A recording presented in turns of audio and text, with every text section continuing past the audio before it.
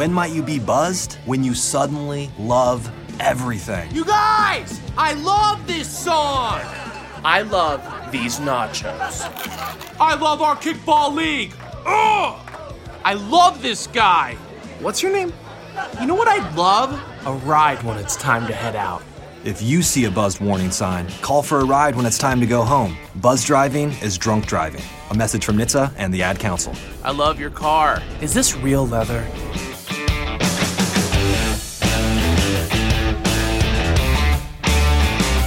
This is American Viewpoints with Mike Ferguson. Here's something to think about.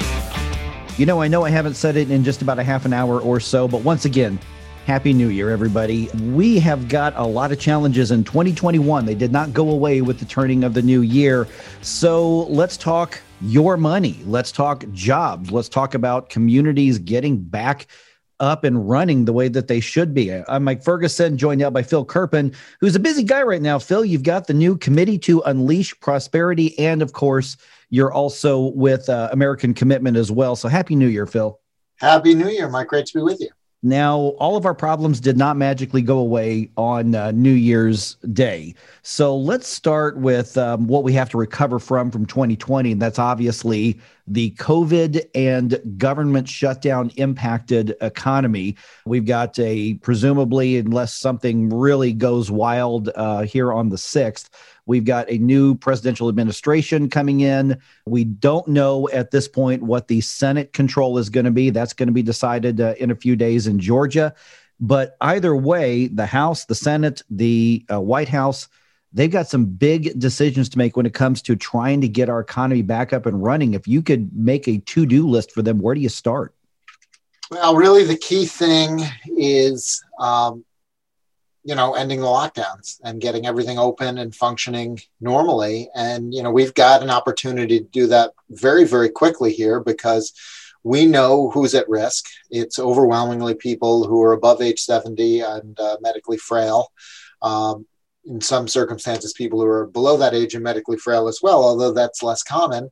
And we now have highly effective vaccines that are available. And so really the key is to prioritize vaccine distribution. And I've been a little concerned so far to see so many smiling 20 and 30 somethings getting vaccines on TV because, whether they're working in healthcare or whatever their job is, they're going to almost certainly be fine if they get the virus. And the people who really need the vaccine are those people at high risk of death who are, advanced age and medically frail. But I think that if we can get the vaccines distributed to the people who are at high risk, and there's no reason we shouldn't be able to do that within a matter of weeks, not within a matter of months, then everything should be open. And we should be able to essentially have normal functioning society. And if we do that and avoid policy errors, don't do big tax hikes, don't do big regulations, don't do disruptive left-wing agenda items, I think this economy is really going to roar back, and it's going to roar back strongly. And in fact, Mike, if you look at the states that didn't lock down,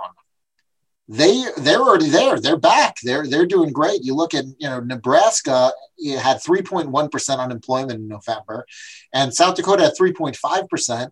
And both of those states were at huge peak COVID outbreaks in that month, but they didn't lock down. And so I really think the economic damage all comes from the lockdown policies. And if we can escape them, and I think it becomes politically tenable, even in the most liberal areas, to escape them once we've distributed the vaccine to people who are at risk, I think the economy is going to be really strong. We had a very, very strong economy before this hit. The fundamentals are still there.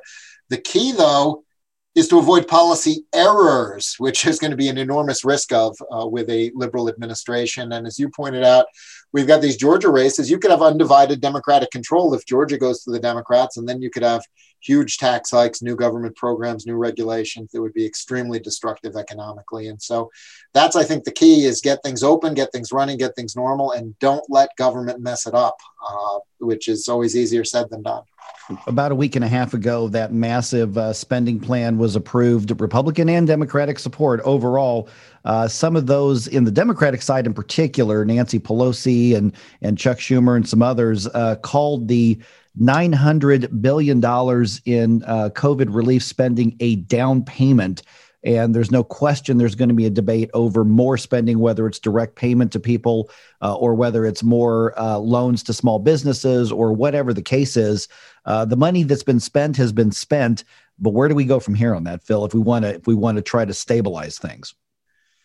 Well, I was hoping that the bill before that one would be the last one. I hope that one will be the last one. And frankly, I think that these big government spending rescue packages are, in a sense, the worst thing you can do because they bail out the bad decisions being made at the state and local level in terms of locking things down. The places that are open are not in economic hardship at all. They're doing well. It's the places that continue to lock down in spite of the evidence and in spite of the need that are being sort of granted this relief at the expense of future federal taxpayers. And so, and by the way, I don't think anything good takes 5,500 pages to write. And so I don't even think even now we know half the things that are in that bill. And we're still going to be learning, unfortunately, for months about, hey, here's something tucked in on page 4,000, whatever it is.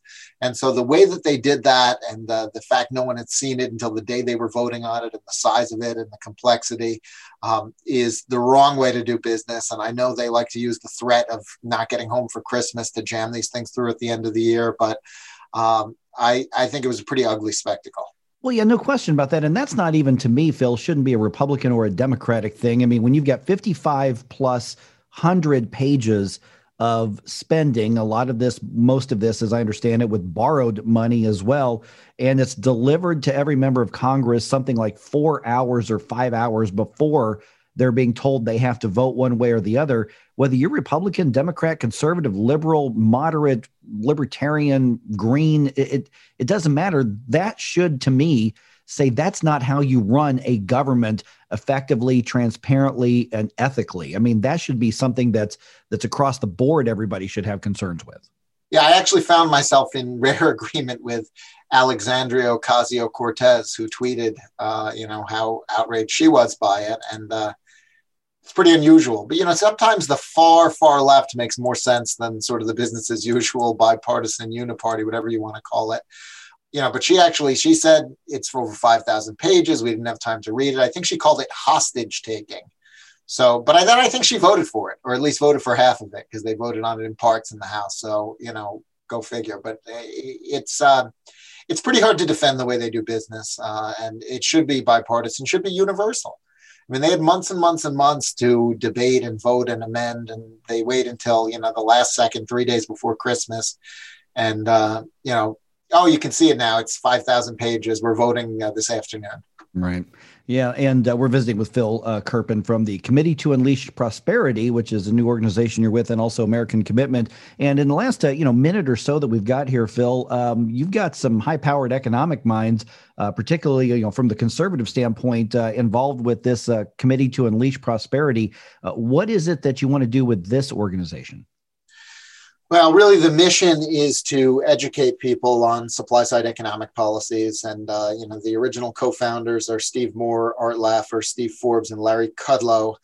And they brought me in after Larry Kudlow had left for the White House to sort of, sort of stand in their shadows, I guess, and try to assist in promoting sort of supply-side free market economic policies. But it's ended up mostly being fighting against the lockdowns because when things are locked down and shut down by government decree, you can't really do much to promote prosperity. And so that's become kind of the principal focus, and kind of the main product that we do is we do a daily newsletter with sort of all of the news and information from our view on sort of economics and the virus and so forth. And if people are interested in that, it's free to sign up. It's on committee-to-unleash-prosperity.com. And of course, you're still working with American Commitment as well. If they want to find you or American Commitment, how do they get in touch with you through that project?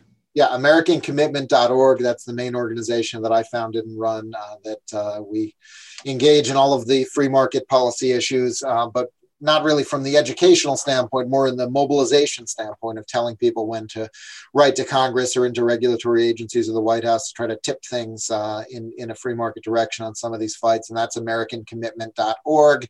And then I also am kind of, I would say hyperactive on Twitter. I'm a little bit addicted to it. And you can see me on there. It's my last name, Kerpen, Kerpen. All right, Phil, good talking to you again. And once again, committee2unleashprosperity.com if people want to check out the new project. Appreciate that, and Happy New Year, Kent Phil. All right, same to you. Have a good one.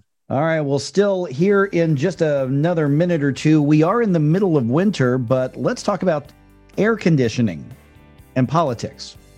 Why? Well, that's a reasonable question, because politics might make it harder for you to stay cool in the summer, and it might make your next fridge a lot more expensive. We'll make sense of all that just ahead right here on American Viewpoints.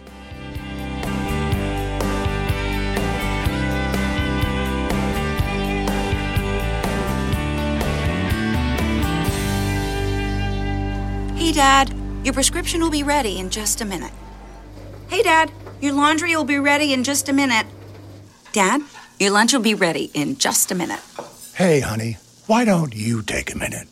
When you help care for a loved one, you give them as much time as you can. But it's just as important to take time for yourself. AARP can help. Find free care guides to support you and your loved one at aarp.org/caregiving. That's aarp.org/caregiving. Brought to you by AARP and the Ad Council.